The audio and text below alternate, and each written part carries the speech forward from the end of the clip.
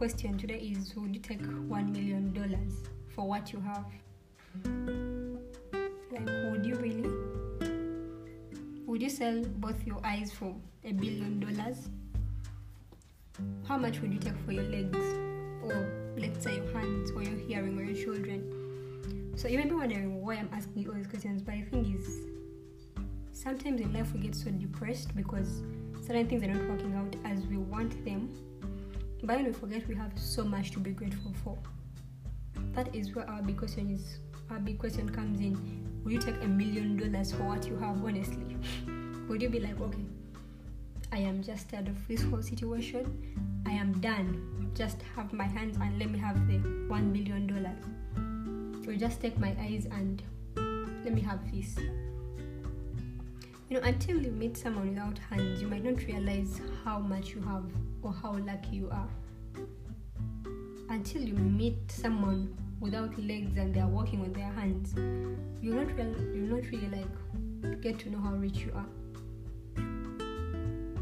You may be thinking, oh, I really have this stressful job, I can't seem to get anything done, I can't seem to get a better life because of this job, but someone else is praying for that job you're tired of.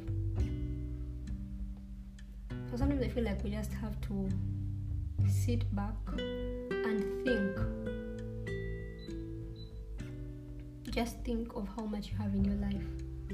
You have a roof over your head, you have food on your table, you have oxygen to breathe, which is free. People are paying hundreds of thousands just for oxygen every single day, but you have free oxygen to breathe, and you still find a reason to complain and grumble. Honestly, just be grateful for what you have, because it could have been worse. You didn't honestly give God anything for you to wake up today. You didn't give God anything for you to be born with your eyes okay, with your hearing system fine, with everything of yours in place, just like it should be. So if you have water to drink and food on your table, oxygen, then you have too much to be grateful for, and absolutely no reason to complain and grumble.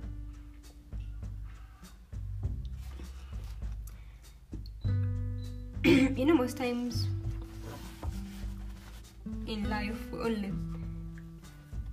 life, 90% of our life is going in the right direction, but only about 10% is going wrong.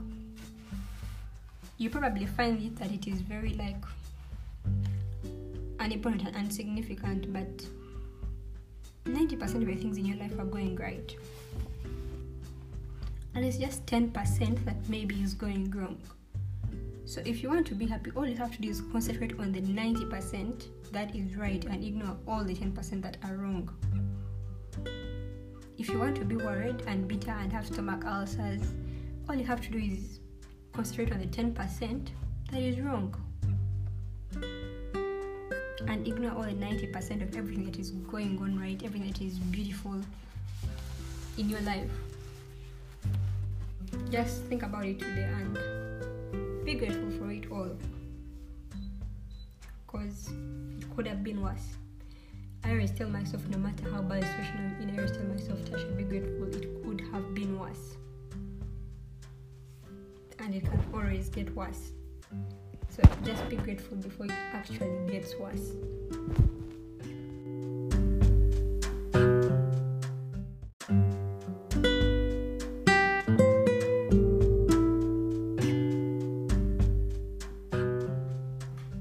And honestly, I think even if you are given all the gold in this world, you wouldn't accept it in exchange for your eyes, or in exchange for your hands or legs. Most times we don't realize what we have until that hand gets a problem. You'll be thinking, I can do without my hands, but just get a tiny wound on one of your fingers, and you realize how important a role that finger was playing in your life. So until you get a cannula on your hand and you can't use your left hand, you probably thought, I can't do without my left hand, honestly. Not until you have just a cannula there for a few days and you realize, okay, this hand is very important. So we seldom think of what we have, but always of what we lack.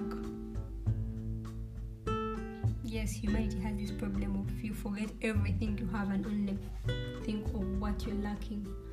You're chasing this and it's not working out. You want to get that goal, but it still seems impossible. But just remember to be grateful for everything. Shouldn't just think of all you have and be grateful and thank God. Because honestly, if you're playing the self-pity game, you ought to be ashamed of yourself.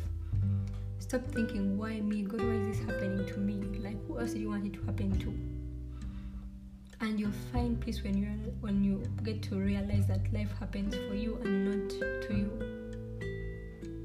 God will never explain why He's doing the things He's doing.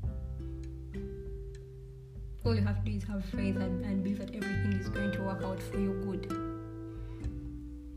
And once you know that, you'll stop asking yourself, why you?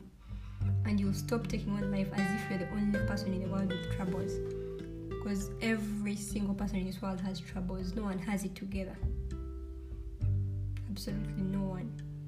Whether it's Bill Gates, whether it's Elon Musk, absolutely no one has it together. So learn to be happy with what you have instead of worrying over what you lack. Because it could always get worse. Always. And I always tell myself, you didn't give God anything to have everything you have. Maybe you're down and are going to lose the whole year of school, of moving forward in life. Maybe it's that heart disease that won't let you get out of bed. But think of it from a different perspective. Think of it like, I'm going to have time to get to know myself better. I'm going to have time to grow in the Word. I'm going to have time to get to know many different things. You could use that time for many different things. So nothing is really ever that bad. There is always a good side to everything. And once you look for that in every situation and be grateful, then this world may never think you have problems.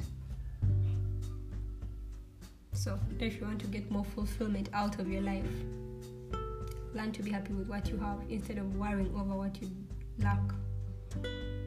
And count your troubles.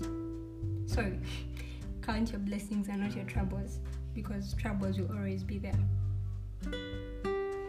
And blessings as well. So whatever you choose to focus on is what will keep you going in life. The more you focus on your blessings, the more you'll be grateful and the more your life will get better.